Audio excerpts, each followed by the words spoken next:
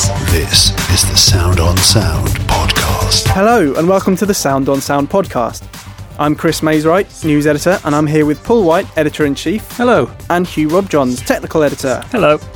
This month we've got a Christmas themed section of the podcast where we'll be giving you some suggestions on what to do with your Christmas money.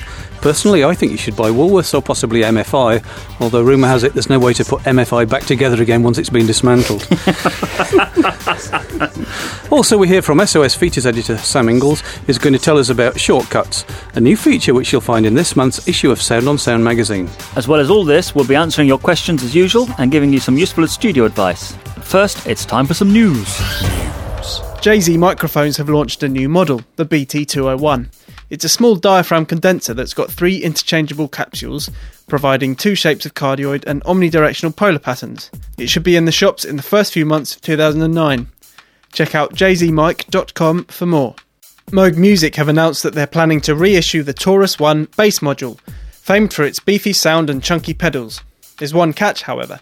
You can only buy one if you pre-order and pay a $500 deposit up front.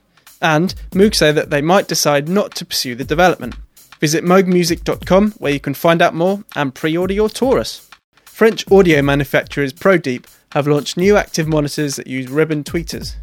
The Pro Ribbon 5 and Pro Ribbon 8 are both priced very attractively at £350 or $520 and £430 or $650 per pair respectively. Surf to prodeep.com, spelt Prodipe, for further information, or check out the news pages of Sound on Sound online.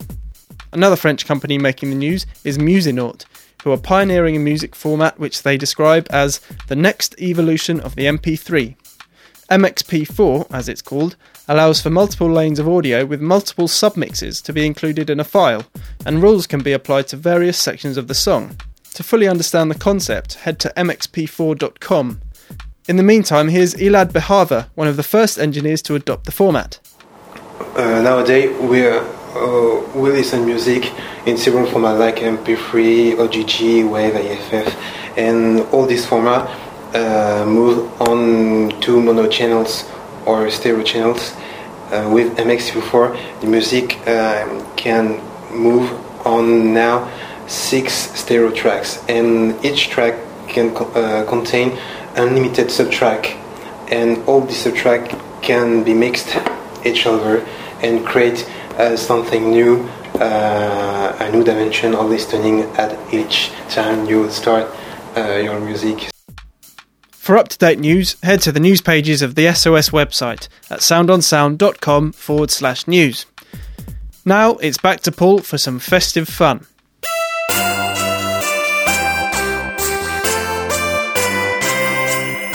We'd like to think that you and your family are listening to this podcast around an open fire next to the decorated Christmas tree as the snow falls outside. However, we know that in reality you'll be watching The Great Escape for the 93rd time, followed by Bridge Over the River Kwai, and then sneaking away to your studio while the in-laws eat the remains of the Christmas pudding. You've forgotten to put the tree up, you've forgotten that it's Christmas, the snow has turned into slush, but who cares, you're in your studio. Well, whatever your situation, now's the time to go out and buy some gear. The January sales are on, or they soon will be, and that means cheap gear, which is even better. So here are a few personal suggestions for what to buy this Christmas. Yeah, we're going to split this into 3 categories to cover all budgets. They will be stocking fillers, studio upgrades and big buys. Paul, let's start with your suggestions. At the cheap end of the scale, I'd probably buy another duvet. No, really, a cheap polyester one. You can sleep under it when you get cold. You don't have to feel too bad about the winter fuel prices, and you can press it into service to improve your acoustics, which we all know makes a bigger difference to the recording than buying more gear, or at least usually. In the middle bracket, why not treat yourself to a nice small diaphragm Omni microphone, because Omnis don't really get used enough and they're brilliant things. You can record all kinds of things like musical instruments, remember those? Things that people play and pluck and scrape, hit. They're good for that. If I had a lot of money to spend, I'd probably look more closely at my microphone and preamp collection, because that really determines the quality of what goes into the system. And as most modern recording systems are actually really good, then improving what goes into them can only bring about better results. Okay. How about you, Hugh? Challenges. I think stocking fillers, if I could toe the corporate line, I'd say a subscription to Sound on Sound. But they send it to me for free, I don't know why. Ryco InVision chalk mounts are excellent. Mine. Have I stolen one of yours? Yeah, it was, but I've got tons. Sorry about that. I came across a new windshield product, which you have there placed in front of your very microphone at the moment. I do, and it's not popping. I hope not. That's come from a Swedish company called Microfon, with a K and an F, microfon.se. And it's a very elegant little design where you can remove the foam pop screen part and wash it very easily, which is quite a nice feature. And it comes with various clips and brackets and things to mount it on different microphones. So that's rather neat. About to be launched on the market any moment now. Mid-range products, tricky. Software, I suppose. New software products would always be good. I mean, I tend to do most of my work on Sadie, but things like Wavelab and Nuendo have an appeal to me at the moment, so maybe I could move up to those. High-end stuff, well, with me it's always microphones. Expensive microphones. Lots of expensive microphones. Yeah, I think we get that. All right, shall I give you mine then? Go on then. Well, as Hugh says, the Rycote Envisions are good stocking fillers because they're pretty cheap. In America, I imagine they're around $50, and in the UK, about £35, something like that.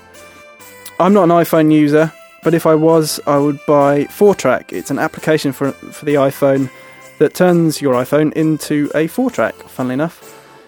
It costs in the US $10 and in the UK $5.99. The quality isn't, brilliant, but if inspiration strikes and you want to record it all with you and your mates around a campfire, you can use your iPhone, and it really is 4 tracks. You can put sound on sound. You can multi-track all those ringtones you have and make new and interesting compilations out of them. And it's not really a stocking filler, but it's a good gift idea. Auralex have just launched a new service called Sonic Print. Basically, you upload any photo you like, and they turn it into an acoustic panel. Good for company logos, I should think, that kind of thing. Yes, absolutely. But also, it's something different from the normal grey and purple stuff that you stick on your wall. In the studio upgrade category, I would choose the Kelly Shoe, which is a product for drummers or people who record drummers. The Kelly Shoe is a mic mounting device that goes inside a bass drum, and it's suspended on taut elastic. I'm sure you can find it on Google. Just search for Kelly and Shoe, spelt S-H-U. My big buy would be a Euphonics MC Control with an MC Mix on the side, because at the moment I don't have any hardware control over my DAW, so it would be nice to have one of those. And actually there's a review of it in the January issue of Sound on Sound. Sound advice. Regular listeners will know that each month on the podcast we answer your questions, or at least we try to, and dish out a healthy serving of sound advice. The first question this month comes from Joel Croswell in Hastings.